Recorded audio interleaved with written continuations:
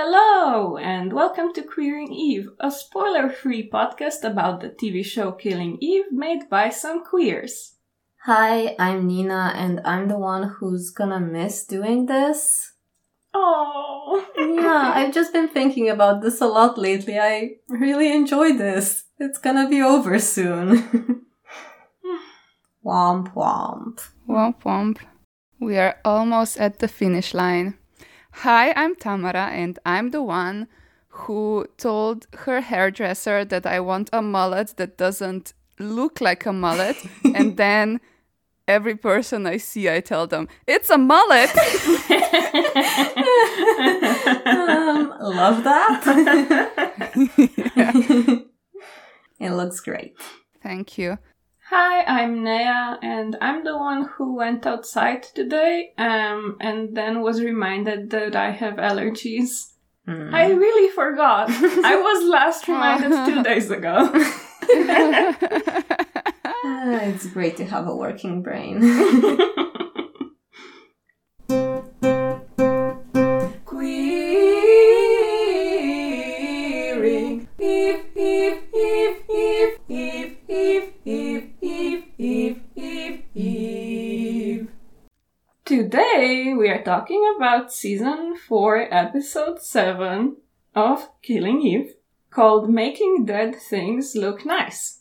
I did a little throwback, and I didn't write down who directed and wrote it. Good job. You have it, right? Of course, yeah. Okay. It was directed by Stella Corradi, with whom we're already familiar. And it was written by Sarah Simmons, who is new. She is another playwright. That's a thing with this show. And she is very cute. Oh. Check her out on IMDb. Sure, we'll do that. Although, I disagree with the decision that they had some random new person do one before last episode.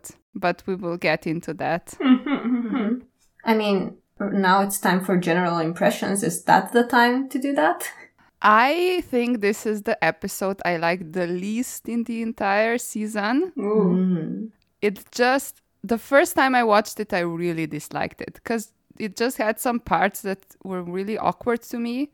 And at the same time, it kind of felt weirdly like a filler episode. And it's one episode before the final one. And I just think that I've seen other series do this, where they want to resolve everything in the last episode. And I think that is just bad. You should do it before, or at least start really resolving it before.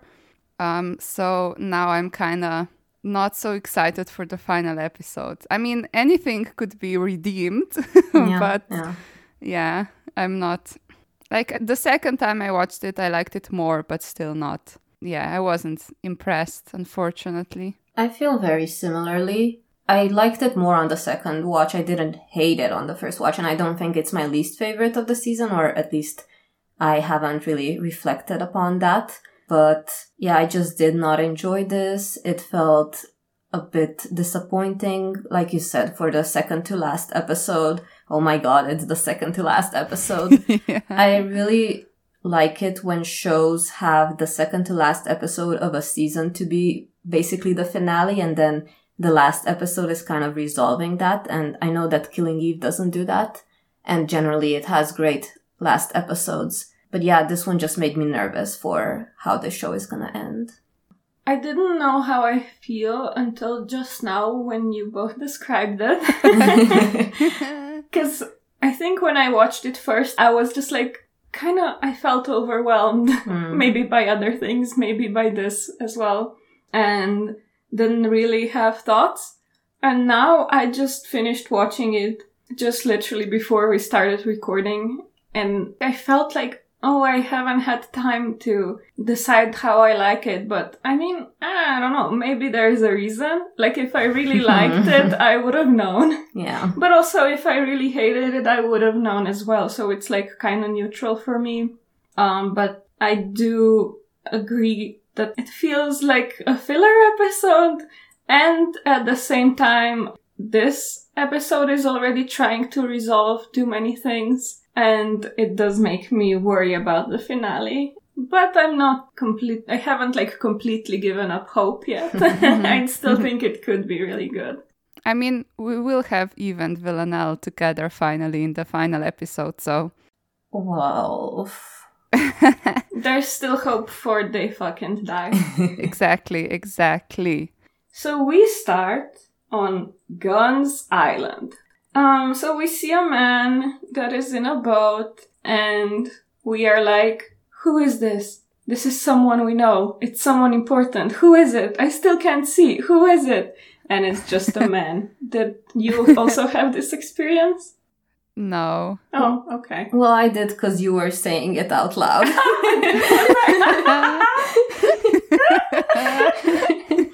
Well, there is no objective reality. Mm-hmm. So this man is just in the boat and he is looking at porn. The only thing he brought for entertainment is one porn magazine. I thought you were going to say one porn. One porn. At the same time, Villanelle is waking up in a barn, and she is faced with a beautiful goat boy, but she doesn't trust him, I think. Is that what's happening? Sure. Yeah. Okay. And we get a little lovely shot of the outside of Gunn's hut. It's pretty. And then somehow this man just falls out. It looks like he falls out of the boat. Yeah, like something kind of thumps against his boat, but not very hard. And then he just jumps out. That's how it looks. And it was just Gunn doing some hunting. Yep. This time for a human. Because he's been killing her fish and trespassing. And that has to be punished by death. Yes. So Gunn is dragging this man up to her house, and Villanelle sees this, and then Villanelle observes interestedly as Gunn does things. Fillets him. Well, yeah, first Villanelle asks what Gunn is gonna do to this guy after Gunn has her monologue about why he deserves to suffer and die. And Gunn says that she's gonna fillet him. Yeah, she does say it like that, and she is French, so... Yep. Yeah, I was thinking about that. What? And then Gunn does that. She cuts into the guy who is still alive, so we hear him suffer. And then she cuts him so much that she takes out some of his internal organs, and that's it. That's filleting. Yeah, she guts him, and then she's like, this is good. No further preparation needed. Yeah. While Villanelle is looking at Gunn murdering and gutting this guy, there's a song playing. And there's a lot of lyrics, and who cares? But just... Wow. Just the one lyric that I heard and enjoyed is, feeling no remorse for my actions is rather peaceful. That makes a lot of sense for what's happening here. Yeah. Mm-hmm. Very appropriate. I enjoyed it. So then Gunn goes on a hunt and Villanelle joins her. Yay! Also, Friendship! Villanelle is pretty impressed with Gunn's filleting skills. Well, at certain points she looks kind of disgusted, but also she is very interested and Exactly, impressed. I think she's impressed because she's disgusted by it. Yeah, fair point. Yeah. Then we go to a completely different setting, which is Eve looking very put together. First, we think that she's the one shopping, that she's for some reason pretending to be a fancy, much money lady, but then we realize that she's just carrying bags of someone else. Yeah, who I guess she is protecting for her job. This is what a part of her job looks like. Yeah. Yeah, we find that out in the next scene, which is at her hotel room where Yusuf and her talk about it. Yusuf unlocked Elaine's phone with his magic skills, and they have a little chat.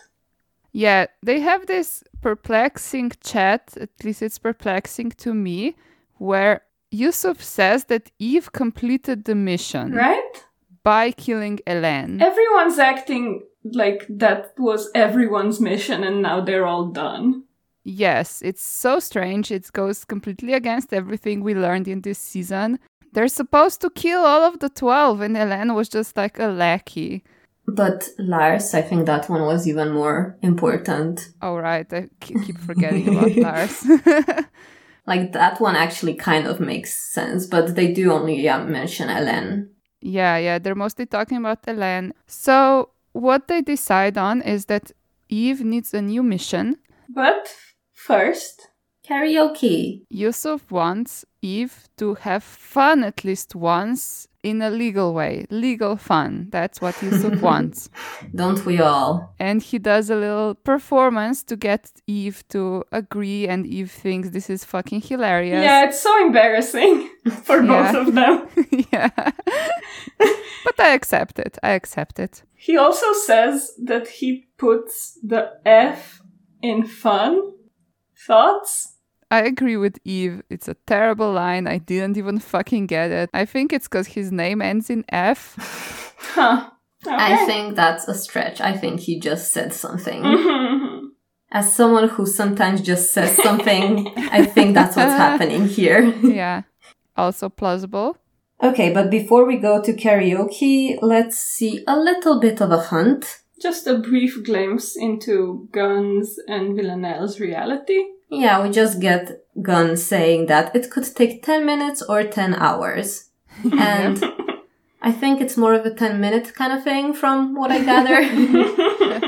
But before we figure that one out, we go to the karaoke. So Eve and Yusuf are karaokeing. And God, the sound editing is so weird. It is very weird. In all these scenes. I don't know what happened, like they accidentally destroy all the sound recordings. I think so. Or was their singing just so bad that it was unlistenable and they had to fix it somehow? It was just terrible, truly terrible. Yeah, I mean, this whole scene is kind of strange, but I guess, yes, the sound editing is the thing that it's making it so weird. Anyway, then Eve is gonna do, on Yusuf's request, Chandelier. Yes, and he chooses this for her, but he claimed that he wants her to have fun. In what universe is Chandelier a fun song? And it's not fun to sing either. I mean, it's just, a song that's literally about, like, drinking and doing drugs because you want to die. That's what it's about. Fun, fun, fun. As someone who does not know this song, I was just like, what's up with this random song? I know we don't like Sia, but I did really enjoy this song when it came out. I tried to do it for karaoke once. It is really hard. It is really hard. Yeah. And here we get just like a little scene of Eve actually singing it. And then it's even weirder because we go back to just like mismatched video and audio.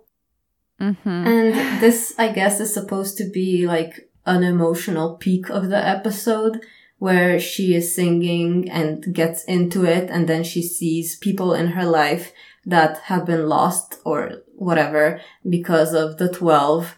And it doesn't do much for me. Like, we see Nico, okay. We see Bill and his wife. Yeah, that one I feel more for than the Nico thing. But still, like, I don't know. Something about this scene just doesn't make me want to cry. And I feel like this should make me want to cry. It's the sound editing. We see Elena, which is good for me. That worked. That made me be like, okay, this is worth it. She looks great. But yeah, that's... I just think that this whole episode had a lot of scenes that were supposed to be very emotional and they did nothing for me. Yes. Like, it's not that... I don't exactly watch Killing Eve to get super emotional, but still, like, some of these scenes were supposed to be a lot more and they just gave me nothing. Yeah. I generally have a lot of emotions about the show. That's why I am on a podcast about it. But yeah, this just did not make me feel stuff. Yeah. So some notes on this scene. First, I would say a big part of why it doesn't work is the sound editing. Yeah. Yeah. And I agree, it just does not deliver. And then also part of why is that I was just confused looking at these people because Nico is totally out of character. He's just like singing passionately along. It's weird and I don't like it. Elena is great though. She looks like she's happy and she's like proud of Eve for singing or something, and that's really nice. But the main thing is there's no Kenny. I guess they couldn't get the actor that plays Kenny for this scene, but it's real weird. I have a feeling like they just took an old scene and this isn't recorded for this season. No?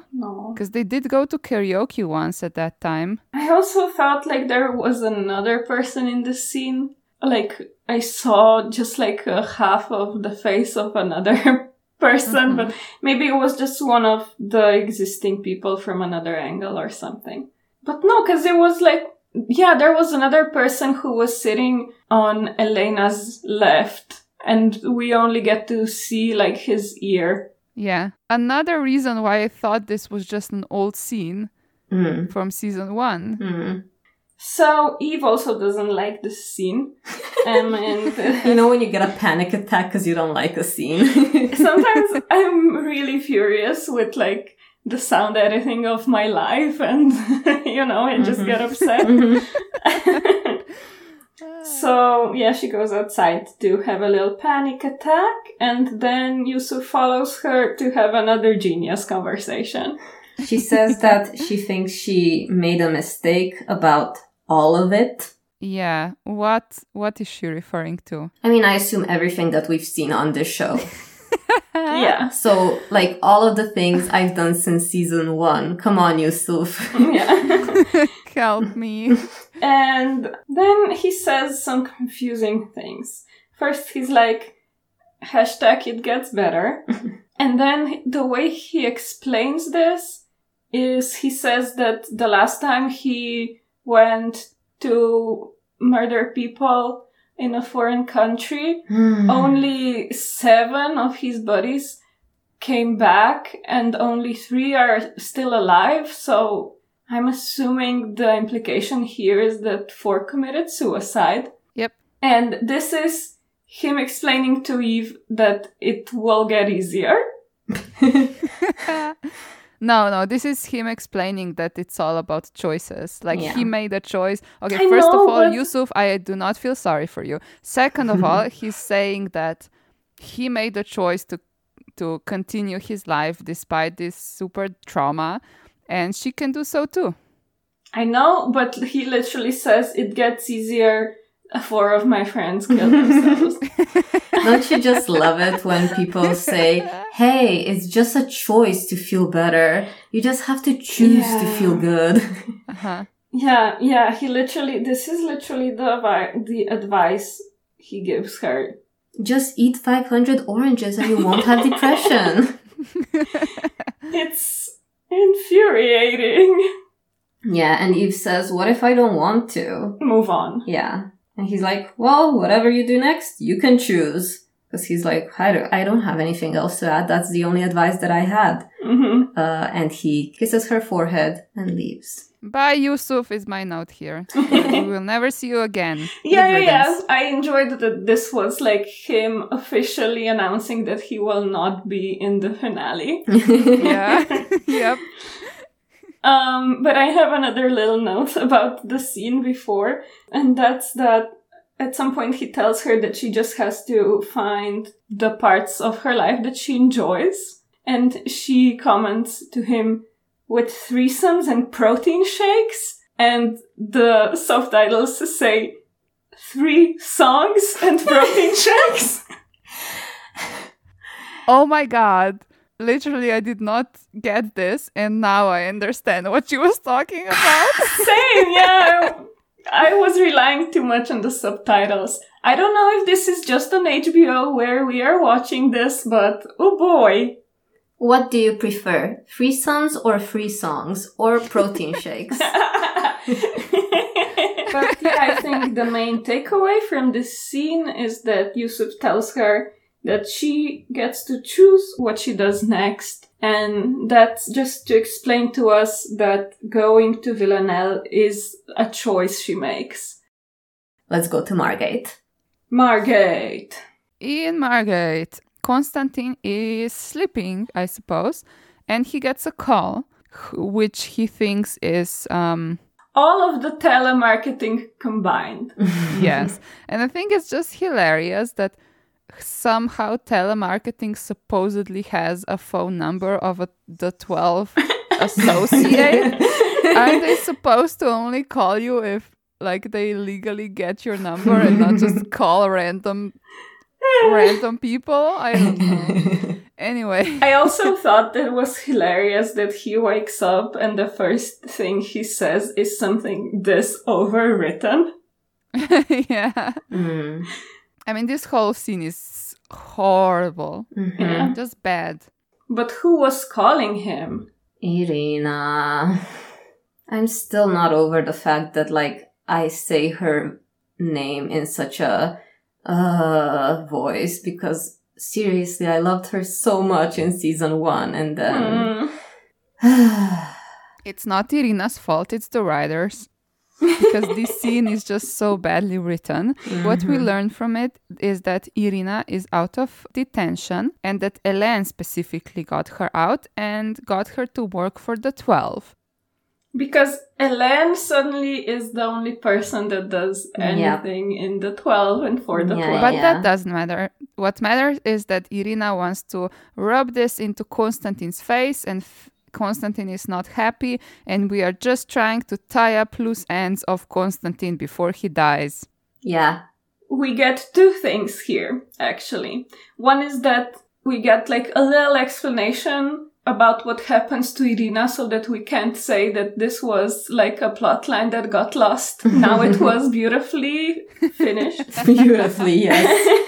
He let his daughter rot in hospital. And the other thing is, like you said, Tamara, getting Konstantin to do his thing before he dies. And his thing is that he tells Irina that it's a bad idea, that she's working for the 12 and that actually she's not free even though she got out of the hospital.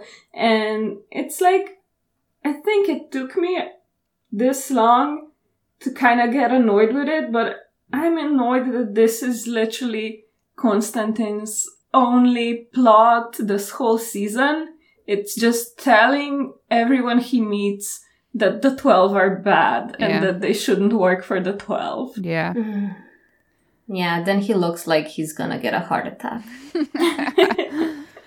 That's just his face. Yeah, so can I just complain very shortly about the writing in this episode? Just because I think this episode was definitely the worst. And I understand that no one that wrote this season wrote Irina, I think. So I guess anyone would have not been the best person for the job. But I still think that getting someone who never wrote for Killing Eve and basically never wrote for television to write your 1 to last episode of the series is a bad idea. On top of that, you had a lot of callbacks from previous seasons. It would just make a lot more sense if instead they got someone that maybe was writing for season 1 or 2. Yeah, like there are lots of good things about having a different showrunner each season, but there are also bad things, and this is where we see the downsides. So it's not like just one person that's responsible for this, but like the decision to have this person write is, I think, a bad one. Yeah, we have nothing against this person because she is cute. Yeah, she could have written like, I don't know, episode 2. I would have been totally fine with that. And then we go to a new location. Who would have thought? Who would have think it? So, have you ever been to Salzburg? Yes. Once. Yes. Somehow, only once.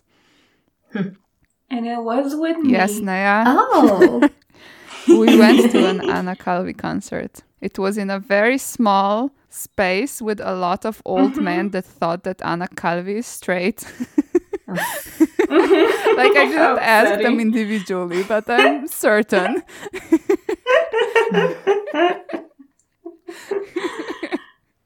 Yeah, it was a really nice concert. Yeah. Very strange, but nice. I've also been to Salzburg, but like only, I think, as a little stop on a road trip. Like just, yes, we're in this area. Let's just check it out for an hour and then go. So I didn't actually go anywhere. So what's happening in Salzburg in this beautiful show is that we are inside of a hotel and there's Caroline who is reading Lars's / Johann's notebook. And then a character from Game of Thrones brings her a drink and talks about birds at her. And she says that she's more of a giraffe person. And he's just like there being weird and suspicious, right? Yeah. At her. And then he says the line, "It's an incredible feeling being inches from what you've been looking for," which is like obviously some kind of, hey, hint, hint, I know who you are and what you're doing, which is great assassin behavior when you're trying to poison someone. Yeah, I was just thinking, like, he is not a good assassin, huh? No, maybe that was his job, to be a terrible assassin. He was much better at it in Game of Thrones. Qyburn, come on, get it together. Or the 12's standards are really falling. It's very chaotic in there. And then Vlad and his pals come in. Because absolutely everyone knows where Caroline is. Yeah. Like, to an inch. Mm-hmm. And she asks Vlad if he wants to have Wiener Schnitzel with her. And then in another food place, we have Pam and Konstantin. Best friends! Pam is in such a great outfit. She looks so good in it. It's perfect. Pam saved this. I mean, saved. Saved is a heavy word, but she was the only good thing about this episode. I agree. Yeah. Well, I think there are two good things about this episode. Okay, not the only thing, but like watching her, I genuinely enjoyed it. Same. Anyway, she's just sitting there in her great outfit with Konstantin, who gets her hot chocolate. While looking as angry Santa Claus. Konstantin is preoccupied thinking about Irina, and he does not want to do his job, and he does not want Pam to do her job. So he tells her to go have fun because she is young. I wish I were young and had fun. But alas. We are all so old. Too old for fun. Too old for fun, exactly. Yes. No hobbies anymore. Nope. Only take care of children and work. Yes. And sleep. Yes. So back in Salzburg, Vlad and Caroline have acquired a table to sit at. And Vlad names all the things and people that Caroline has betrayed. These being Russia, him, and even her own country. Oh, how dare she? Which is the second time that someone has said this to Caroline. In such a, way where they're obviously judging her for it, and I'm just like, yeah, go Caroline. Yeah. Also, I just don't get why we even care about Vlad. Like, why does he matter? Truly. Because we have to tie up that loose end of Caroline leaving Russia. Yes. And that being frowned upon. Whatever, okay. And then Caroline confirms my circle theory. Yeah. I guess the main reason that Vlad is there is so that Caroline can talk at someone about the 12. He is the Geraldine of this episode. Exactly. And we learn what Caroline learned from that notebook that she got off Lars. Well, first she says that, as we already know, the 12 work in separate cells, but the leaders of the 12 do meet occasionally. And what she's trying to do is to figure out where they are meeting based on the notes in Lars's notebook. Because Lars was one of those leaders, and he has a bunch of dates in his notebook that Carolyn assumes are the dates of the meetings. And next to some of them, there is the barn swallow, which is a national bird of Austria. So logically, she just came to the first place named the barn swallow? No, she went to the place that has the most decorations of the barn swallow. Yeah. Yeah. Indeed. Yeah. That I just want to say, She does also comment that out of all the people that she knew in the 12, or as she says it, she learned about when she first heard of the 12, Lars Mer was the only one supposedly working for the 12 now still, because everyone else was either dead or a civilian. And the other thing I want to say is that they get their food, and it seems like they did order schnitzel, and the schnitzel comes like with a little lemon slice, like it's supposed to. Okay. So Vlad is very impressed with Carolyn's knowledge, and he says, they must have been drunk when they fired you. Wait, he says, you really were always the best. And he says that when she reveals that she came to this hotel because it's decorated with swallows. Yes, I know, it's incredible.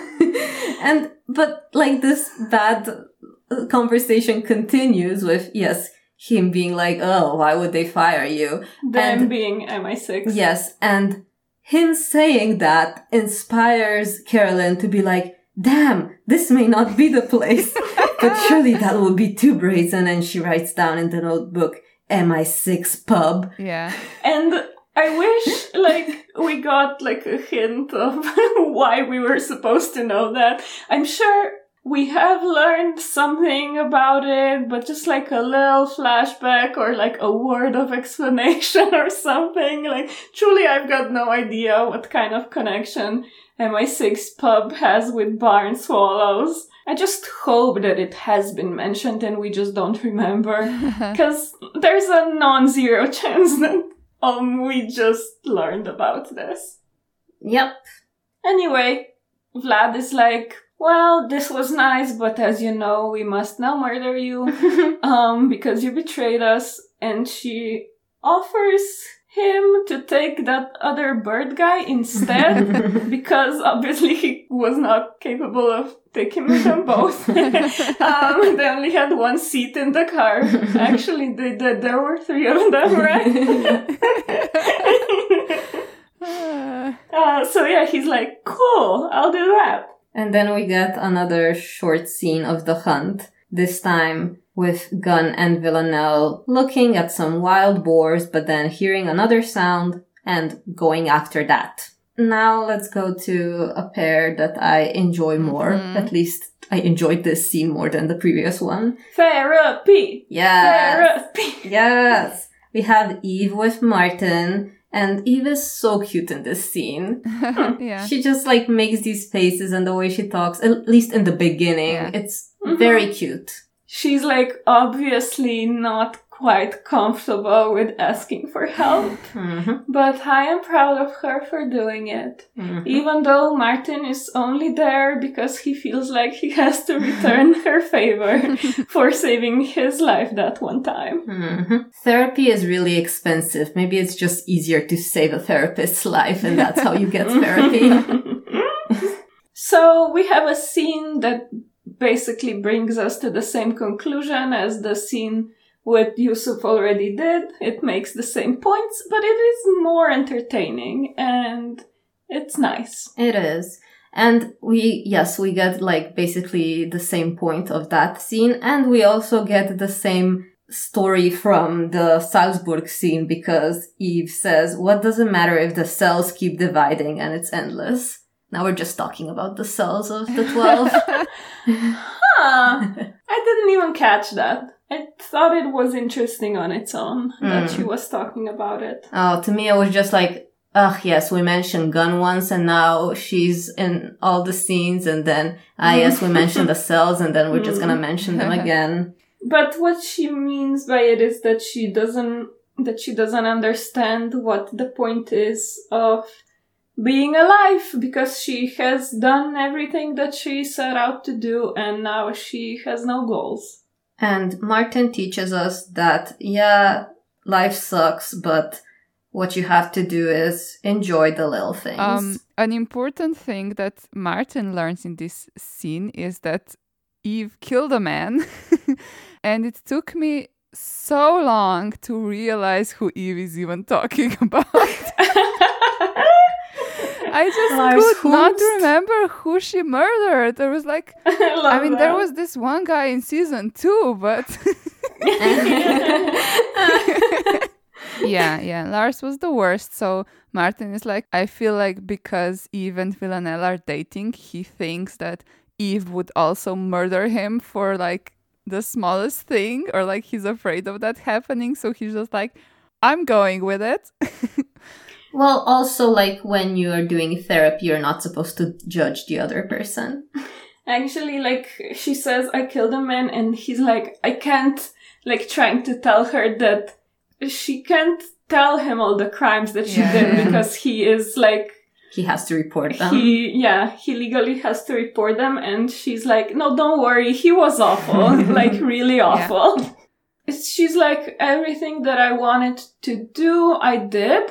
And I really thought that I would die along the way, so I didn't plan what my life would look like after that. And yeah, she's in a crisis because so much of her life was just over now for some reason. And she's lost. She doesn't know where to go from here. Well, what she learns is that the point of life is to know yourself, but don't worry about that right now. Right now, what she should do is go to the people who love her and understand her and know her soul. And this brings a tear to her cheek from her eye. That's how crying works. Is it not? You know how you bring a tear? So yeah, Martin also ships Villeneuve, which is cool of him. Yes, very progressive. Yeah. Since Villanelle tries to kill him. Also, I want to say that at one point when Eve is saying all of these things, she starts looking at the camera, and I thought this was just the fucking worst. Why did you do that? It's so annoying. Yeah. Yeah, I noticed it as well. Probably because it was extremely noticeable. No, I disagree. Like, I have seen movies or TV shows where like a character breaks the fourth wall, but it can be totally effective. Oh, I think this was not even like intentionally breaking the fourth wall. Yeah. It was just meant to show us how close to Martin's face Eve got, and it was completely wrong for its intention. Yes, if you want to see a good way of breaking the fourth wall, go watch another Phoebe Waller-Bridge show. Yeah. No, but I also kind of thought that it wanted us to suddenly think that Eve is saying these things to us. That's definitely how I watched it. I mean, either way, it's bad. If you're correct, it's just as bad. God, this episode. Why? You were this... Yeah. Remember the 3 episodes that were great? God, yeah. Good times. So, back to the forest for a little bit. Villanelle and Gunn got a sheep, maybe? Yeah, that's how it looked like to me. Which we now know is better than a wild boar. Mm-hmm. So Gunn asks Villanelle who was the person that was cradling her on the street. And Villanelle says it was nobody. And then Gunn has some comment about how people can rot you and you gotta cut out the rot, and then she cuts off the sheep's leg, and like, is that implying that they caught a rotten sheep somehow? No, God. No. In Margate, Pam is hanging out and she gets an e-postcard from the 12 saying Margate and then Sunday Funday, something like that. Anyway, there's just like a code that tells her who she's supposed to kill. I don't fucking know how she got it from that one line, but she got it. So yeah, Pam gets a message about her next kill, but she decides that before she gets on that, she wants to hang out with her guy. Derek. So Derek can't hang out because he's been promoted. He's now working at Holy Hog. Yes, and Derek is very bad at cutting this meat, so Pam is gonna help him out. Because apparently being a mortician makes you good at cutting meat? Well, as she says, and as is the title of this episode, it's all about making dead things look nice. That's a very cute date. Yeah, I agree. Mm-hmm. Illegally helping someone at work. Yes, perfect. I would not want to be on that date, but I like it for someone else. Just free labor. Yeah. Yeah. Mm-hmm. And then we go to Scotland again. So here Villanelle asks Gunn if she gets lonely, and Gunn says that no, because she has animals and that's all she needs. People suck. And this reminds me of the conversation that Villanelle has in the second season with Aaron Peel when they're trying to relate about being psychopaths. And he says something about wanting to watch people, but like not connecting with them. And she's like, what? No, I really like connecting with people, basically. I'm very much paraphrasing that. That is not Villanelle's voice at all. But yeah, so I think we see here again of like this distinction where she's relating to someone and then she sees, oh no, we're different about this. I do actually need to be around people. Yeah. So the conversation that they have is as follows. Villanelle asks Gunn why she wanted Hélène dead. So when she was young, her whole village died, and because of that, she moved to the city. And she didn't like it in the city, and then Hélène gifted her an island. And this just makes it sound like the only possible way she could have exited the city was by starting to work for the 12. Yeah. So that's all true. And then we actually get to the answer, which is that she just recently realized that Hélène was just using her. Yeah, that's such a cheap answer. Yeah, also, what? Like, did you just realize that you're working for her? Is that what happened? Yeah, it does not make sense. Yeah, it does not make any sense. It also, like, you've been doing this for so long. Like, you were trained by Constantine before Villanelle was, and you just realized that now. And also, what did you realize? How did you realize it? Yeah. You ask too many questions, my friend. It didn't mean anything. I thought, like, I feel like a better answer would have just been, just for jokes. Like, she annoyed me too much. Hated her lifestyle. Yeah. Yeah, I heard her, like, she thought she hung up on me, but actually I heard her say that I'm an idiot. Yeah. Oh, wow. I thought you were just saying that, but that actually happened. Yes. Amazing. I never just say things. In the same episode, I say that I'm a person who just says things. I thought why this was there is so that Villanelle can be like, yeah, you're right, she was just using it. So then we can kind of retcon that this was Villanelle's reason why she didn't want to kill anymore last season. Because when we were trying to be very charitable about the whole season 3, we were like, maybe the reason Villanelle didn't want to kill is because she didn't like anymore that the 12 are just telling her what to do when she has to do it. And this like gives us the opportunity to believe that that's what happened. Anyway, so this story ends with Gunn admitting that she killed the village. Yep. Haha, and Villanelle is into it.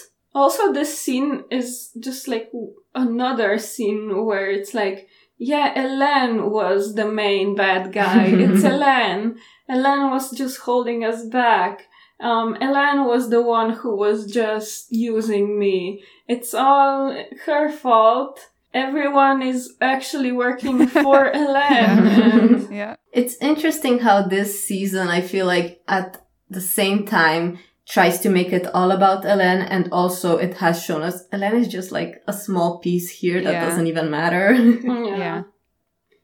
Meanwhile, Eve is taking down her red string board because by Hélène's death, everything was resolved and she no longer feels any desire to kill the 12. And then Hélène's phone buzzes and she gets a text, and the text is a picture of a barn swallow.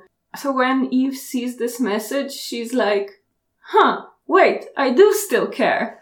And she goes to the only person that she knows that could help her, which is Konstantin.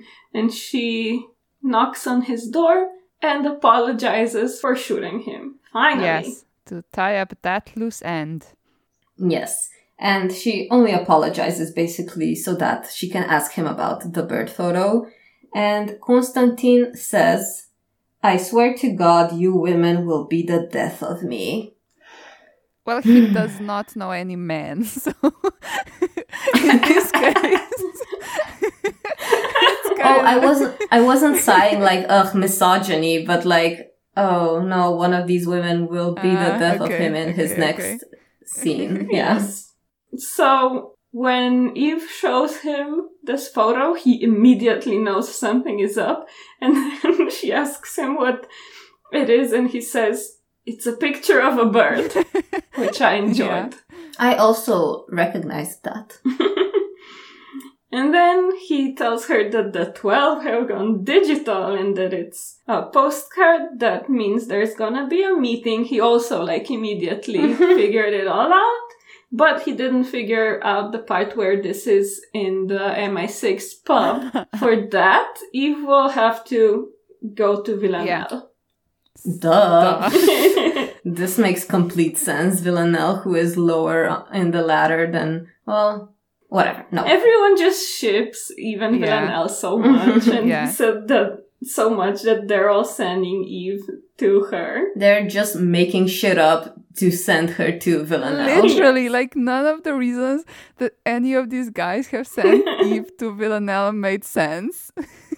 Not a one. Well, in this instance, I don't fucking care. I just want her to go there. Yeah. But on the other hand, I'm like, Eve has been so invested in Villanelle this whole time. Why isn't her wish to go to her enough? For me, it's enough. Yeah.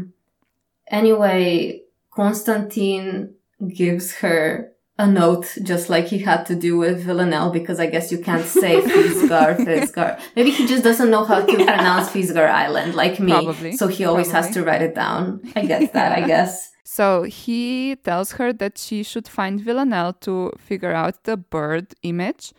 And Eve says she doesn't want to see me. And then Konstantin says that whatever she does, she shouldn't do it alone. So I guess what he's saying is not that Villanelle will help her, but that she should just do whatever with Villanelle because he ships them.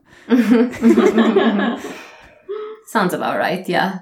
Yeah, because none of this makes sense. The only thing that makes sense is that all of these people want them to fuck. Yep. And same. As you said, they're just making shit up. Yep. Yay! So in the same city, meanwhile, Pam is working. At this point, Pam already knows she will kill Konstantin. Yes. So he comes to her little stand and asks her if they can talk. And no, she can't talk. She doesn't want to talk. And he mentions that circumstances have changed for the better. So he leaves and Pam looks tortured. Pensive, I wrote. I think it's both. Mm-hmm. Yeah. Then we get something that is very common for this season. So a short scene of Carolyn. Here she is leaving the birthplace and she sees that Vlad is taking the bird guy. Mm-hmm. And he gives her a look. It is indeed a look. Then another very short scene of Eve frantically getting on a plane. Cool. Because now that she knows she has to get Villanelle, she has to do it as soon as possible. Yep. Yeah, now that 3 men told her that she should go to Villanelle, she's finally doing it. I always wait for 3 men to tell me to do something before I do it. God, that would just mean that I would never do anything. Yes. I don't know 3 men. Yes. And then we have the thing that is my pet peeve in this show, which laughing. is cutting to two people laughing at something, and we didn't get to hear the joke because somebody didn't want to write it. What happens in this scene, besides them laughing, is also them kissing. Yes. It's hot. This is the second thing that I liked about this episode. Yes, their makeout sesh is hot. Yeah, it's a very, very, very good kiss. Mm-hmm. It's very good. It's very the close-up. Amazing. I really appreciate it, yeah. Good camera work. Good kissing work. Yeah, good kissing work, exactly. Great kissing labor. Yeah. It was also, I had the thought of, so if you met your clone, would you fuck them? No. Yes. Villanelle would. Of course. Villanelle would. That was never a Anaya, question. you did not answer the question? I would also not. Okay. And yeah, I know that we get hints throughout this episode before this kiss that this is not the right place for Villanelle and all that. But at this point, this still felt right to me. It was good. Yeah. It felt good and correct that they would kiss. Mm-hmm. And I thought it would be nice for Villanelle to have some fun there. Yeah, she's exploring this new world. She's exploring the only person there that she can have sex with, which makes total sense. Mm-hmm. She's trying to see if this life would suit her. Yeah, I appreciate it. I did as well.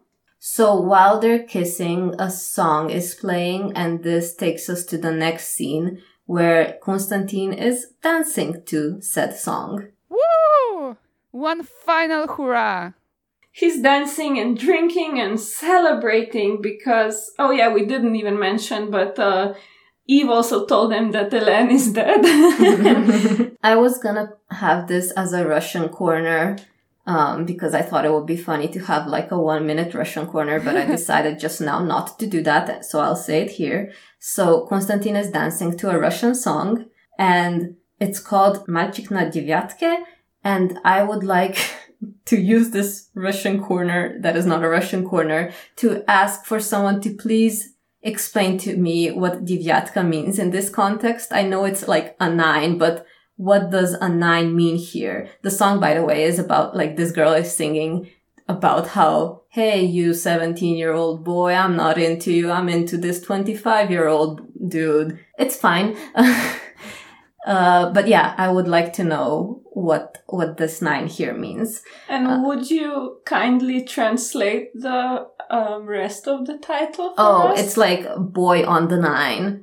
It's like, I don't know, is it a street? Is it a car? What is it? From, like, this is me trying to guess from the rest of the lyrics, not just Okay. me being like, what seems like a 9 to me. Anyway, the interesting part, so not just the help, please, people listening, I want to know this, is that this is apparently a popular song on Russian TikTok. Oh. Wow. Yeah.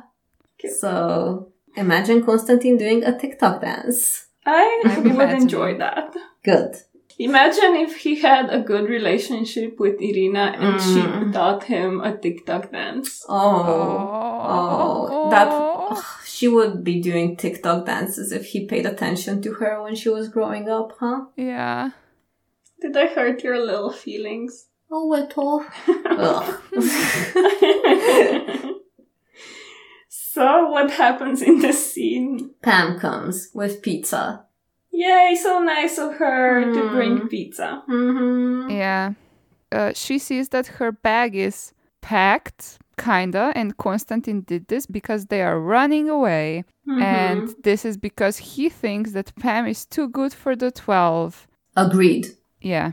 And she is very touched and she opens the pizza and this box of pizza includes a pizza cutter and I was so confused the first time I was watching it.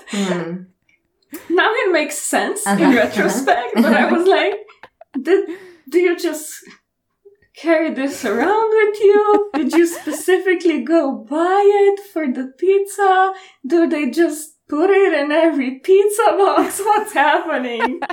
Yeah, Naya, this is what they do in Margate. You know how we found out in the previous episode that they have those electric carts in supermarkets? Yeah. Well, at pizza places, you get the pizza cutter. Uh-huh. Yeah, so Pam is quite emotional and she asks Konstantin if he's scared of the prospect of them being chased by the 12. And yeah, he says basically that he is scared because that is just his status quo, that at every moment he is one step away from being killed by one of his associates. Mm-hmm. And then Pam gets super sad and she says that she doesn't want to be afraid like that and that she doesn't want Konstantin to be afraid like that. And then she murders him. And when she said that she doesn't want to be afraid, her solution is following the 12's rules. And for Konstantin, the solution is to die. Yeah. Important detail is that before she murders him, they hug. And it's like, the hug is real. It's really lovely. Yeah. Yeah. But also, she says, I'll always be grateful to you for helping me start a new life. So I guess saying something nice to her victim before she murders them is her killing style. Yeah. I like that. Mm-hmm. Yeah, I agree. Having someone say something nice to you before you die, isn't that ideal? Probably. I mean, it would have been better if, like, for me, I would have preferred if she killed me in a faster way. But, you know. But she is trying her hand at the inventive style of murder. I don't know if this is like literally in the 12 guidebook or what. Like every assassin must be very fun and creative. But yeah, she did improve in this department from her last murder. Yeah. So she does it. She cuts him in some places and he's like, oh, come on, Pam. Basically. Yeah, he guesses that this is because of Hélène and he tells Pam that Hélène is dead. Yeah. And then she really regrets some of her choices. Like maybe not letting Konstantin tell her the big news. Yeah, but okay, this part I was kind of emotionally invested because the acting was really good, but the story itself makes no sense, which really threw me out because, again, I mean, I guess Pam and Konstantin don't know that this wasn't directly Hélène's kill, but still, doesn't it make sense that this might have come from somewhere higher up? And how does Pam know for sure that this was Hélène's idea just from getting the postcard? Like, none of this makes sense that it would be that Hélène dying would change anything. I do also wonder if somehow, for some reason in the next episode, we will find out who ordered Konstantin's murder and why. Because I can see a reality where that just doesn't happen and now we just have this dead guy. Yeah. And I do want to say I was also emotionally invested in this scene. up until the point where he says that he always loved Carolyn, and there I was like, oh, come on, really? That's so cheap, really. Yeah. It's cheap that he says it, but I do also kind of believe it. Like, I believe it, but not in a sense that that's his final word. Well, his final words are that he's proud of Pam, so that's really nice. That's better. Yeah. But yeah, he says that he loves Carolyn, and also he tells Pam that there is a letter for her and that, can she please take it to her? Do you think the letter is just I love you. explaining that he loves her and he just is carrying it around in case he dies? No, it's gonna be, hello, I am the one.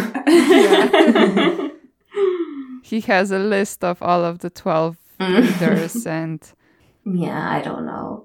A thing that I really like about this scene is when I mentioned earlier that I really like Pam's outfit, here it gets all bloody from the killing of, from the blood of it all. And it still looks so good. She looks so good. God, like it's a good color combo. She looks so good in that outfit. I cannot stress this enough. And it's such a great outfit. And then with the blood added, it's ideal. Yes. Would wear. Yes. With the blood. Yes. So then we see Pam in a different outfit, which is also good. It's so good.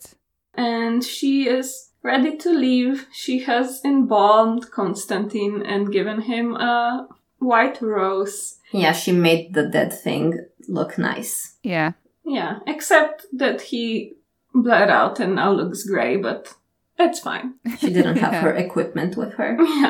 Yeah. And she is leaving.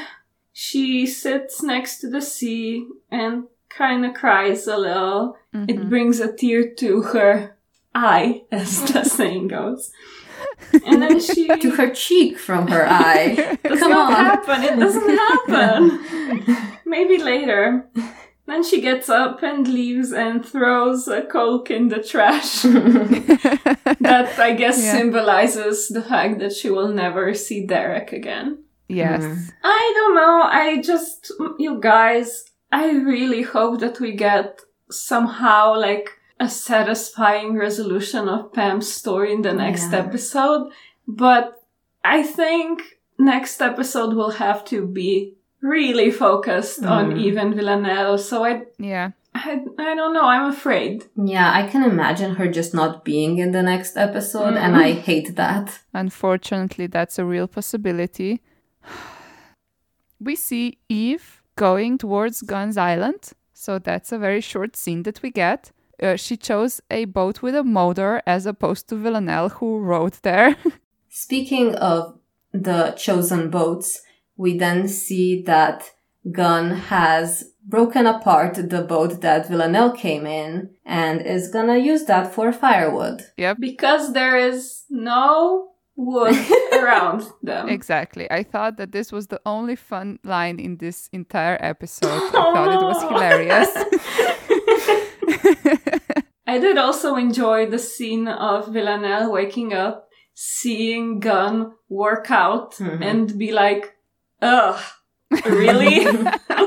Eve would never. Yeah. Gunn also put all of Villanelle's things in her cabin because Villanelle is sleeping there now, because Gunn is very territorial. Gunn wants to U-Haul immediately, and Villanelle is not so sure about it. Yeah. Villanelle doesn't say anything yet, so they go into the cabin where they drink tea.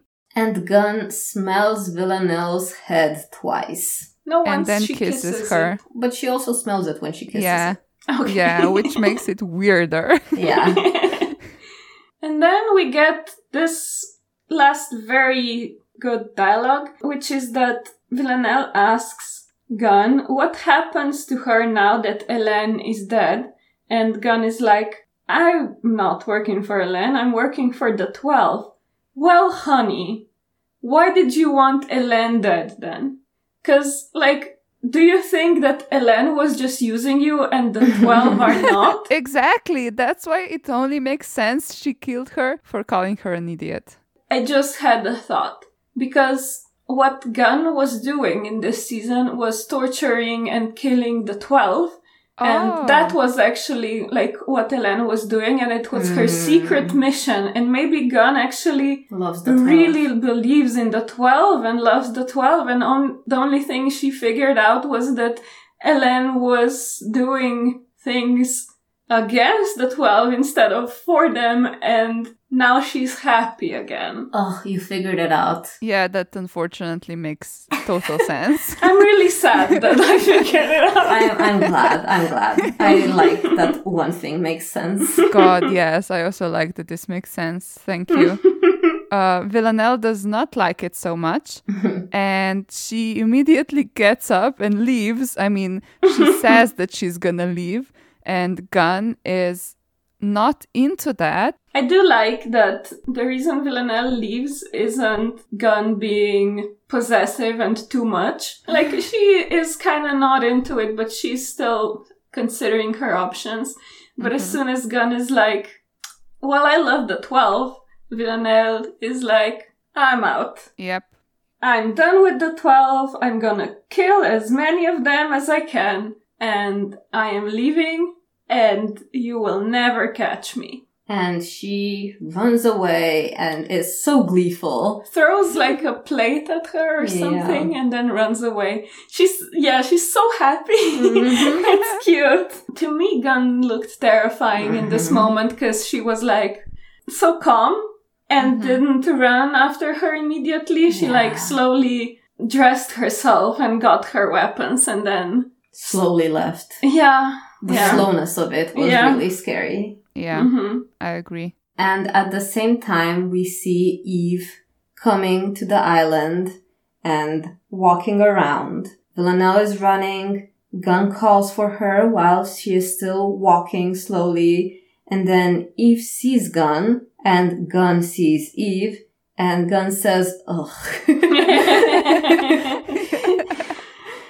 But then Eve runs, and Gunn runs after her. Villanelle at this point is kind of hiding. Does she see them or not? I couldn't really tell. Yeah? Yes. And Gunn catches Eve. Eve gives a little bit of a fight, but Gunn is too hardcore for her. And she is ready to chop Eve's head off. With a fucking machete. That's the weapon she chose. Yeah. Slowly and deliberately. And it all goes black. Yeah. Which is a very stupid way to end the second to last episode of the show. It's very stupid. It's not a cliffhanger. Eve is not gonna die. Exactly. Like, what? I mean, not this way. Not no now. one thinks Eve is dying right now. Okay, I'm just gonna delete my prediction. Oh no, I'm sorry. It would be fucking hilarious if Eve actually died here. I mean, she's not gonna, but it would be funny. And that's the episode. And that's the episode. Ooh. Let's go to Uti. Uti. In this episode, Villanelle wore 3 outfits. They are all in the same style and manner because she's doing her Gunn lifestyle, but let's go through it. There are some, like, at first glance, they look boring and the same, but if you pay attention to it, there's actually some fun stuff going on. I just had a thought. Uh-huh. Do you think that because Gunn's name is Gunn, she was like, I will never use a gun as a weapon, and that's why all her weapons are so out there? Continue. Likely. Okay, the first outfit is a poncho, which is very comfy and very big, and it's in many, many colors, like green, gray, brown. There are some red stripes. It's very cool. Also, it's hemmed like with the hemming stitch that you see like on blankets and stuff, which I thought was just really nice. Yeah, it's quite big. Yeah, it's very big. Villanelle is literally using it as a blanket while she's sleeping and outside. Oh, I meant the hem is big, but yeah. Oh, the hem is also big. And underneath this, she has a white knitted sweater, and she is wearing boots from the Hunter collection, Killing Eve. Oh, wow. Yep. How did you figure that out? Because, like, I remember that they had these boots, and these boots have a label on the front. Yeah. Now we know what the point of those boots was. Yes, now we know. And I couldn't see properly whether they're beige or brown, because if they are brown, then she wears a different pair in the last scene. Anyway, she's wearing also hunter boots in the last outfit, but I couldn't figure out if it's the same pair or a different pair. But I just think it would be fucking hilarious if she brought 2 pairs of semi-designer boots in very similar colors to this island to live her off-the-grid life. It's basically the only things that she could fit in that backpack of hers. Yeah. 2 pairs of boots. Her second outfit is her hunting gear, where she is wearing some dungarees in green, and I think they're just green denim, and some t-shirt of some color, and over this she's wearing a camouflage jacket and fingerless gloves, which is a nice touch. And in her last outfit, she is wearing a matching green jacket and green pants. It's like a survival outfit, but the green jacket is technically a crop top. Yay! Because it's super short. How useful! And I assume that there is no like useful reason to own a jacket like this, even though the pants did come up to the jacket, but still it's a crop jacket. Anything that is crop toppy is good and does not need to be useful. Yeah, this is like, I'm confused with this outfit. Is it supposed to be actually useful? Because there are all of these zippers. Like, I think it's all just stylistic. But also, I'm not sure because I'm not really familiar with clothes that have like a purpose. So it could be a legit like hunting gear or something. I don't know. I think both options are very funny. Either it's supposed to be a real survival outfit and it's actually a crop top, or she brought designer clothes to the wilderness. Yeah. Love it. Love it. And she is also wearing probably the same boots as in the first outfit. Which one is your favorite? The first one. My favorite outfit was Pam's pink boiler suit. I'll accept it. I will accept it. I want to take that. I was gonna answer for real, actually. Because these Villanelle's outfits aren't like a standout loves of my life, but I do like this style. So my favorite was also the first one. I love a big, comfy piece of clothing that is basically a blanket. Good. Yeah, I'm just gonna go with the final one. Just this crop top jacket really took me out. Is that a phrase that exists and means something? I think so. Took you out on a date and treated you well. And then took you out as in murdered you. Yeah, I just, I don't know. I just liked it. Liked the crop jacket. All right. What's next on the agenda? My rating is a scene from the book Shadow Swans, a novel by Laura Thomas. In this scene, 2 young women... God, I hope I didn't misremember this because I read this so long ago. But in this scene, 2 young women are in an underground tunnel. There's a lot of moisture. It's probably very dirty. And they're in front of a camera. And they want to get in some secret tunnels. And their super amazing idea for how to get in is to fuck in front of this camera so that they would confuse people enough to let them in. And so this book is very bad. I did not finish it. But when I watched this episode for the first time, it kind of, like, it's not as bad as this book, but it was kind of giving me the same vibes of what the fuck is going on? I am so confused. That's it. Amazing. I hope you misremembered it. That would be so funny. Oh yeah, that would have been amazing. In that case, your rating is your incorrect memory of that one scene from that one book. Perfect. Yeah. Perfect. My rating is the Tegan and Sara song Hold My Breath Until I Die. It is a song that I don't particularly like. But I should say I do really like Tegan and Sara. Just not so much as I like Killing Eve, but not this particular episode. Nice parallel. Yeah, definitely intentional. Yes, no, it was. Okay. That is, I was just looking for something that could work on that level. Oh, okay. But also, like, this song is kind of about having these regrets for doing something, and then the person that you love left and you miss them and you're feeling lost and stuff. So I feel like that's a lot of what Eve is going through. A lot of it is kind of like what she was going through in the previous episode of like, oh, I did this stuff and now Villanelle is just leaving me. But I think like the feeling of being lost makes sense for this episode. So that's my rating. Great. My rating is, unlike yours, not at all based on the quality of this episode versus the media that I'm choosing. It's the TV show Yellow Jackets. Oof. Yeah, definitely not about the quality, huh? The reason I chose this is about 30% because I thought it would be kind of a crime to not mention Yellow Jackets on this podcast while we're still here. Because Yellow Jackets is a very good TV show, listener. It's a little creepy. A little. If you ask Nina, it's very creepy. Terrifying. It's basically, you know, the meme that's like, of course I support women's rights, but I also support women's wrongs. I want to see some bitches making some bad decisions. That's it. That's the show. It's true. There's implied cannibalism, which also happens in this episode.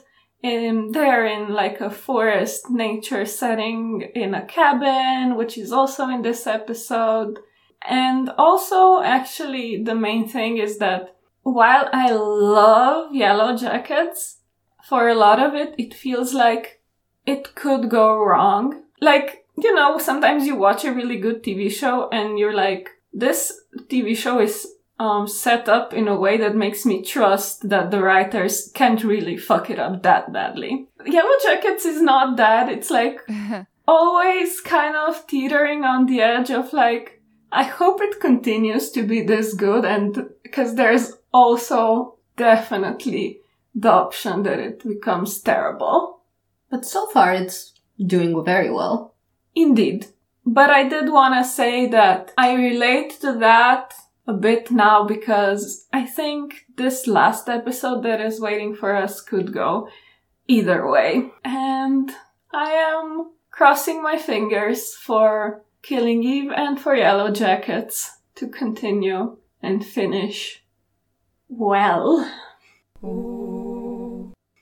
And now it's time for a game. This game that we are playing tonight is if there could only ever be 3 songs for karaoke, and each one of us would pick one of them, what would these 3 songs be? And then you must have a threesome after karaokeing these 3 songs. No, you must have a protein shake. Okay. One or the other.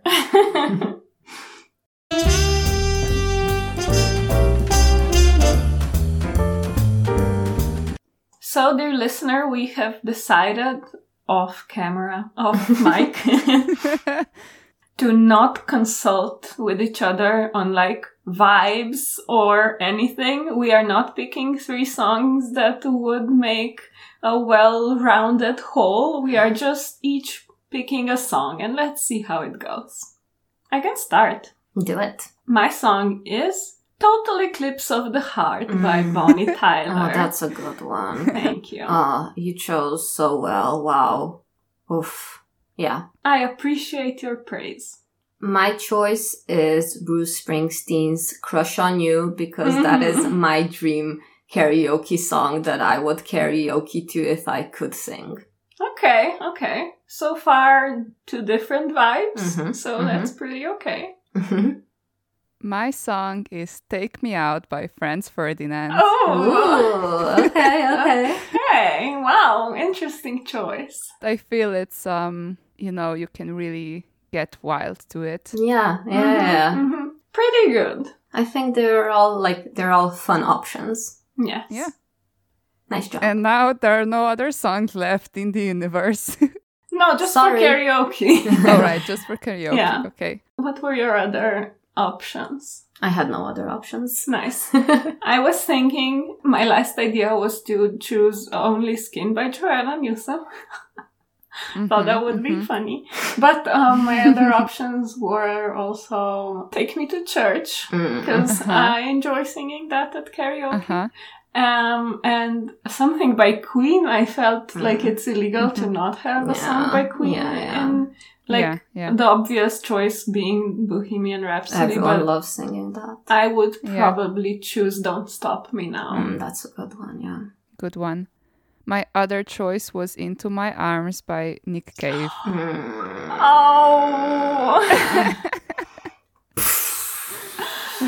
Wow. Yeah. Okay, that's like that would have been like a dramatic arc, like crush on you into your arms, total eclipse of the heart. Yeah. Let's predict the ending of this entire show. God. Oh my god. Okay. This is it. One This is more. it. Babies. Our final predictions. Oh my god. I mean, I predict that most of the plot lines and character arcs will be resolved unsatisfactorily. I hate that I don't have any good predictions because I feel like for the last episode it would be good to have something interesting. But I'm just gonna go with the thing that I've been talking about for a while now, which is that Konstantin is Lars. No, I'm kidding. No, but that one of them is gonna die and then the other one is gonna see that and die and then blah. Like the Romeo and Juliet thing. But will they fuck first? I would like them to, but I don't know. Yes. My prediction is that if Eve and Villanelle don't kiss, I will disown this entire series and tell everyone not to watch it. Will we delete every episode of this podcast? Yes. No. My prediction is that we will find out who is in the 12 and it will be very disappointing. Yeah. Yeah. Or alternatively, we will not find out who is the 12 and it will supposed to be this open ending and it's gonna be unsatisfactory. Yeah, what if it's just like something that will allude to Carolyn going to find out more and it's just gonna be the setup for the spin-off? Yeah. Yeah. Oh God. Please stop giving me those supernatural flashbacks. God damn it. Oh God. Okay, that's fair. My prediction is that Pam will either end up in a place where she is happy and moving towards a good life, or will meet a very tragic end. Mm-hmm. I truly think Pam is not going to be in the next episode, which I feel like is the worst option. Definitely. So I hope I'm not right. I'm not saying it's impossible, but I think I would be surprised if she wasn't in it. My prediction is that Eve and Villanelle never leave that island. Like, I want them to. I think it would kind of be more fun if they went somewhere else, but also how are they going to do this in 40 minutes? I think they're just going to stay there. But how will they find the 12 then? Maybe they're all there on the island. It's the goats! There are 12 goats! Actually, Gunn is the 12. Yeah. That's why she's not against them. The circle theory. It's one person spinning. Just like we saw in that second episode, or when was it, where Villanelle spinning with Then Jesus. in a different episode where Pam goes on that ride. I mean, Konstantin is dead, so I predict he will stay dead. Ah, interesting. My prediction is that he turns into a vampire. Yeah. I guess it's too late to send any vibes. But if time travel is real, I'm sending vibes into the past. Just vibes. Just vibes. Vibes only. Thank you, dear listener, for listening to this episode of Queering Eve. We will record another one. We release new episodes when we can. Have a nice week and remember not to betray your own country.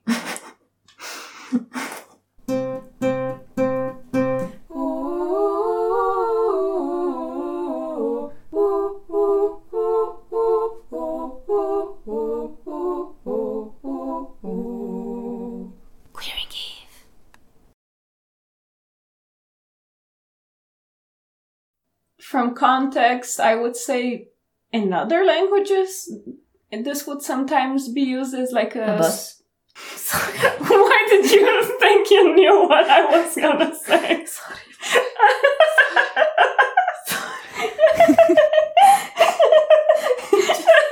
It just seemed like you were going there. Just a house number. Yeah, that's my thought too. No.